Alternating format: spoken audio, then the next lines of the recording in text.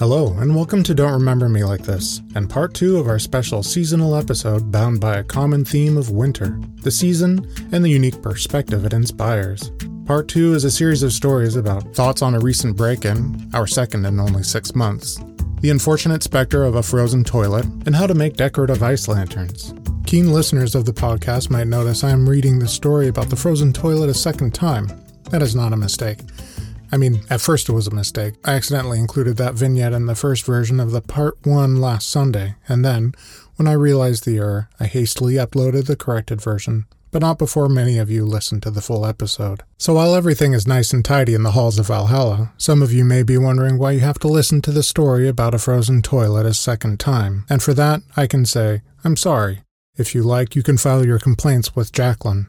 Maybe just fast forward past the episode like you would if this podcast had ads. Oh, hey, isn't it great this podcast doesn't have ads? I'm so glad you agree.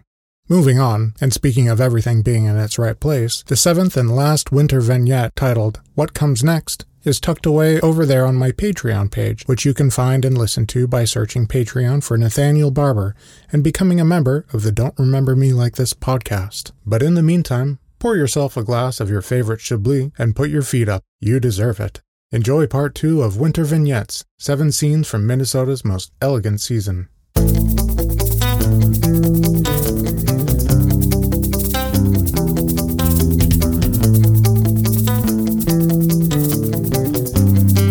Decorative ice lanterns.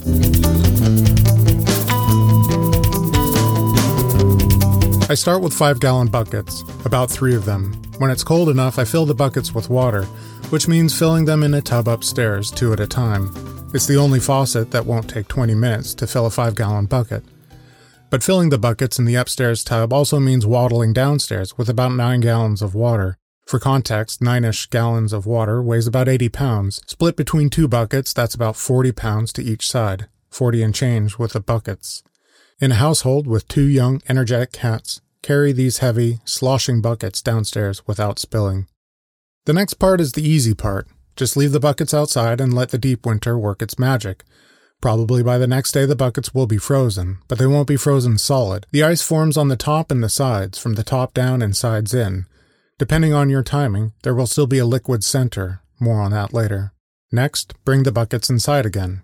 The stressful thing about this next step is how water expands when it freezes.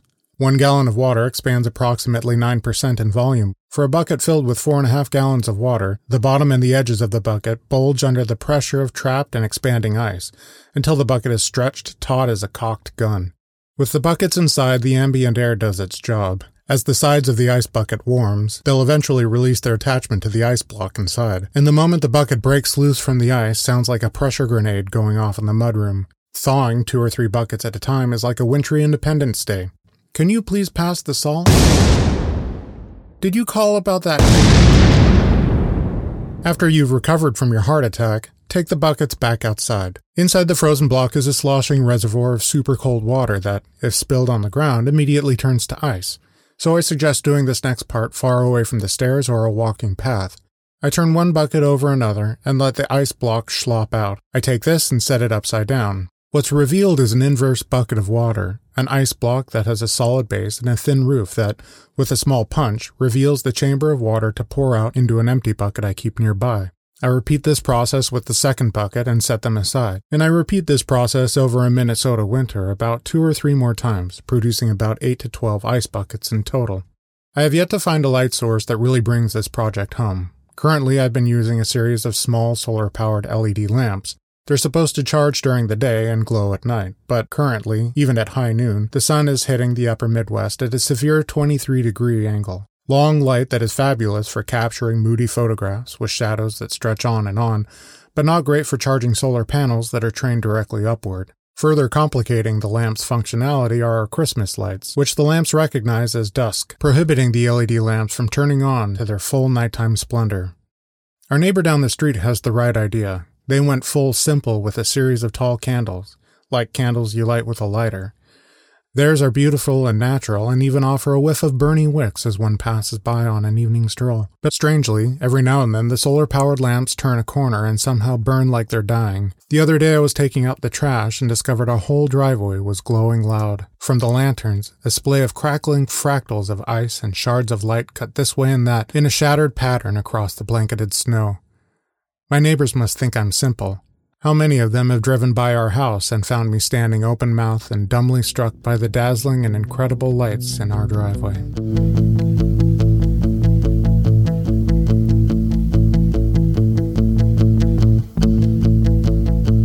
The frozen toilet. The toilet on our main floor is currently out of order. The service line is frozen, which is not surprising since the same toilet froze up during our first winter here in 2020 and our second winter in 2021. We knew 2022's winter would make 3 years a frozen shitter. It's not as though we haven't tried to solve this issue, it's that the issue appears unsolvable. Last year, after the toilet mysteriously froze a second time, and because of my limited expertise in plumbing, we invited 3 unrelated specialists to problem solve this domestic conundrum. One plumber, a representative from a trusted installation company we've worked with before, and a general contractor.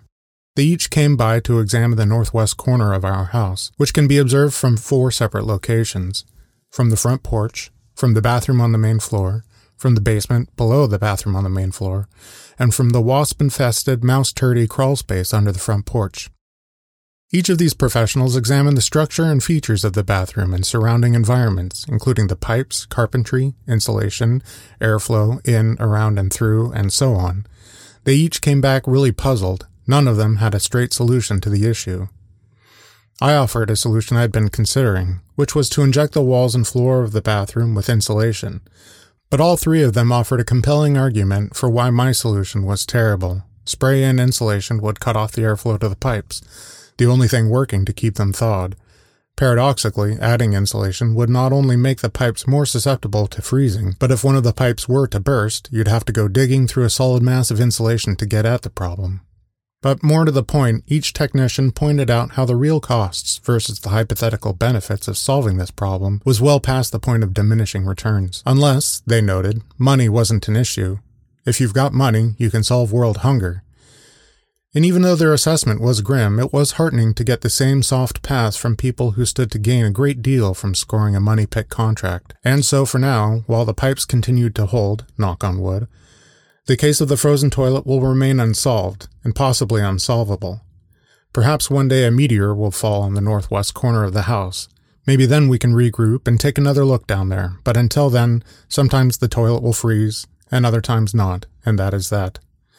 As a stopgap measure, we're using a small space heater and closet-sized John. We've opened the cupboards under the sink and turned the heater on to give the pipes what for. At least in the meantime they're flowing again. It is worth noting, the preheated toilet seat is a real silver lining here.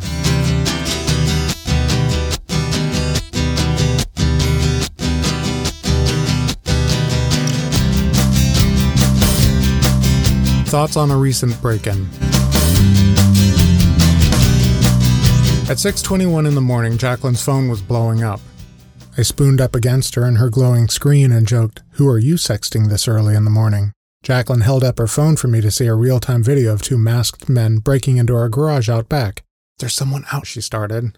"There's 2 people out in our garage right now." This is not the first time our garage has been broken into. Early last August, we were going about our daily morning routine, opening the windows while it was still cool, putting water on boil for coffee, and checking in with the massively depressing Russian invasion of Ukraine. Jacqueline went to take out the trash, but she stopped at the back door, holding the door open with one hand, the trash bag still in her other hand. "The garage door," she said. "It's kicked open. It's all busted." I was cutting apples for breakfast and froze with the knife poised for another chop. I had no air. I thought, the bikes! I've had 3 bikes stolen in my life, and every single one of them haunts me still. The trip outside to the garage took about 3 years. I threw open the garage door and was already mourning the loss of our bikes, which were not just bikes, but each one of them a custom-built labor of love, and really family. I gagged to imagine they'd all been cleared out overnight while we slept not far away. They were probably already parted out and chopped up for the black market. Outside it was just as Jacqueline had described. The side door of the garage was all mangled and splintered, hanging open. The lower panel had been kicked in. I pushed the door aside and turned on the garage light. It was a miracle. All the bikes were still there. I stood there for far too long, counting the bikes again and again. Sure enough, they were all there. It didn't make any sense. On closer inspection, it was evident there had been a struggle. It seemed they'd ignored all the other bikes and gone after one in particular. Still, this one bike was hanging there, hanging by a network of cables and locks I'd added in preparation for such a break-in. The amount of infrastructure I'd put into securing the bike seemed, at the time, dumb and overkill. But here all the bikes were, present and accounted for. Astonishingly, the theft prevention measures I'd taken had apparently paid off. On the floor of the garage were my long-handled gardening loppers. The cutting teeth were bent and mangled. Corresponding chomp marks on the many locks and cables I'd laced through the bike frames indicated that whoever broke into the garage found them hanging there and resourcefully used them to attempt to cut through the cables. Hilariously, next to the garage door were my cable nippers. They were only good for a clean bite through a tiny brake or derailleur cable. They had also been used to unsuccessfully gnaw through the locks and cables. I looked, and to the best I could tell, I couldn't find anything they'd stolen. There were several highly valuable items that were unlocked and free for the taking: bike wheels, 2 unassembled bike frames, and a plenitude of tools, but everything was still there. They only went after the big-ticket items, fighting like hell to yank something loose, but eventually just gave up. But the way they gave up was interesting. I'm not much of a detective, but something about the evidence illustrated some of the goings-on from the night before. I noticed, for example, something peculiar about the garage door. Both the door and the door jamb had been mangled extensively by a crowbar or some other capable implement. The tool had been used to pry away at 3 separate spots on the door, above the deadbolt itself, and just below the deadbolt and the doorknob. The amount of trauma inflicted at each location was shocking. Huge, gouging teeth marks that bit deep drags into the hard, brittle old pine. Funny, previously I assumed the door was puny and flimsy. It was a holdover from the previous owners whose aptitude for carpentry was ad hoc and shoddy, at best. But here the seemingly flimsy service door had put up one hell of a battle. Go figure. Eventually, however, whoever was wielding the crowbar had been able to pry loose both the doorknob and the deadbolt in what seemed to have been a final frenzy. The wood was not only splintered, but twisted and pulled until finally, stripped away and beaten into submission, the door swung wide. But that was not the only damage the door sustained. It had been a 3-panel door, but the lower panel was missing, and, judging by the sizable boot print of the paint, at first I assumed they just kicked in the panel and slid into the garage and undid the lock to open the door. But that was before I noticed how long they'd been working away at the lock and jamb, inflicting trauma that had mangled the lock to the point that it would no longer turn the slug. Also, the demolition to the door jamb had created no small amount of wood splinters. It looked like the work of a giant rabid beaver on amphetamines. The wood chips had landed all over the garage floor, but the kicked-in panel was resting on top of the wood chips. This indicated that the panel had been kicked in after the door had been broken loose. But why? And then I saw the top tube of the bike they were after. There are 2 huge dents on the underside of the top tube. I assumed the garden loppers would have been the most likely bludgeon. Perhaps they gnawed away at the cables for too long and then gave up, and in a fit of hysterical incapability, attacked the bicycle with the loppers and, after giving up without so much as a nut or a bolt to show for their efforts, shut the door and kicked in the lower panel out of sheer frustration. My first priority was to fix the door and secure the garage. First, I tried calling contractors or commercial door replacing companies, but not only was everybody booked out 3 to 4 months, there were no doors to be had, anywhere. It didn't help that the door I needed to be an outward swinging door.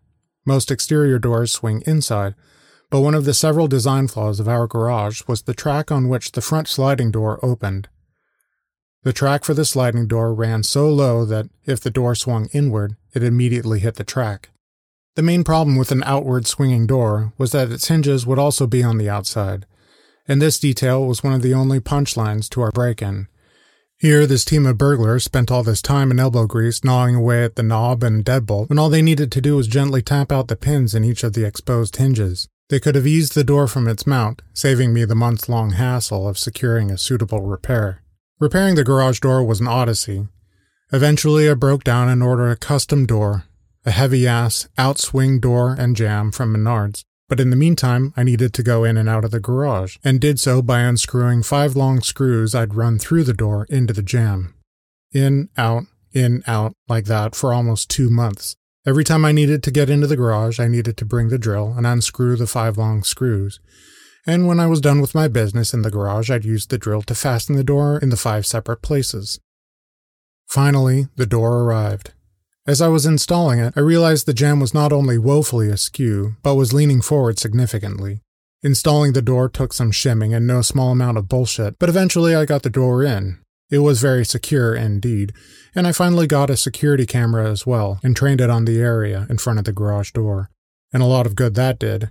Here we are, only a couple months later, and I'd let down my guard to the point I went to bed with my phone face down and the sound off. No joke, these 2 guys were yamming away at our door for almost a full 5 minutes until, after repeated notifications from our little security camera, Jacqueline woke up and checked her phone. Again, the bikes. I flew downstairs and jumped into my Crocs, throwing open the back door and yelling at the garage. 2 figures lumbered out of the garage. I was surprised by how slowly they moved. They paid me little, if any, attention, though I was shouting at them and chasing them. They waddled out of the garage and made their way up to their bikes in the alleyway behind our house. They got on their bikes and rode away, comically sliding this way and that in the deep snow, pulling huge trailers behind them. The whole time I was chasing them, I couldn't talk right. The reason, I realized, like a dickhead, I still had my night guard in. This time they'd managed to nip through 2 of the cables I'd bought to secure the bikes. They managed to steal a floor pump and a tarp. Again, the bikes were in a bad way. They'd been thrashed about, and whoever was trying to steal them was trying to steal them by pulling them loose with sheer force. If I can't have them, then I'll destroy them so nobody can use them. I returned my poor bikes to their cradles. As a makeshift security measure, I locked 2 bikes to a lawnmower, 2 other bikes to appliance dollies, another I locked with a thick chain to a toolbox that weighs a ton. With determination and an industrial set of cable nippers, the bikes can still be stolen provided there's enough time, or you don't mind towing a junkyard behind you. Exactly what is going on back there is hard to tell. Both break-ins occurred early in the morning, at around 5 or 6. I can't help but wonder if this team, or 2 separate teams, are working still awake from the night before, or do they just wake up crazy early to strike at the least suspecting time? Not to mention, it takes no small amount of desperation and craziness to scout out and break into somebody's garage. I posted about the break-in on Nextdoor. I thought it would be useful to tell my neighbors about the incident, especially since I managed to snag 2 great shots of both people and video of the incident from the security camera. On Nextdoor, someone responded, "I'm sorry this happened to you. It's so unfair." Which, while I appreciate the sentiment, seemed odd. Unfair? I don't know about that. Unfortunate and crappy, sure, but unfair? What is fair? Someone else responded, "I've heard of catalytic converter thieves firing some rounds at people who try to intervene. I hope you keep that in mind if you decide to confront these types of people." To which someone responded, "Return fire," which was responded in turn with, "Fair enough, but many of these St. Paul types don't believe in guns. They go armed with a flashlight and broom at best, so a warning is in order so people are aware of the dangers they might face." Whatever that means. And though I didn't comment further, nowhere is restraint more rewarding than on Nextdoor, I wanted to add to the flashlight and the broom. I'd gone out armed with my night guard.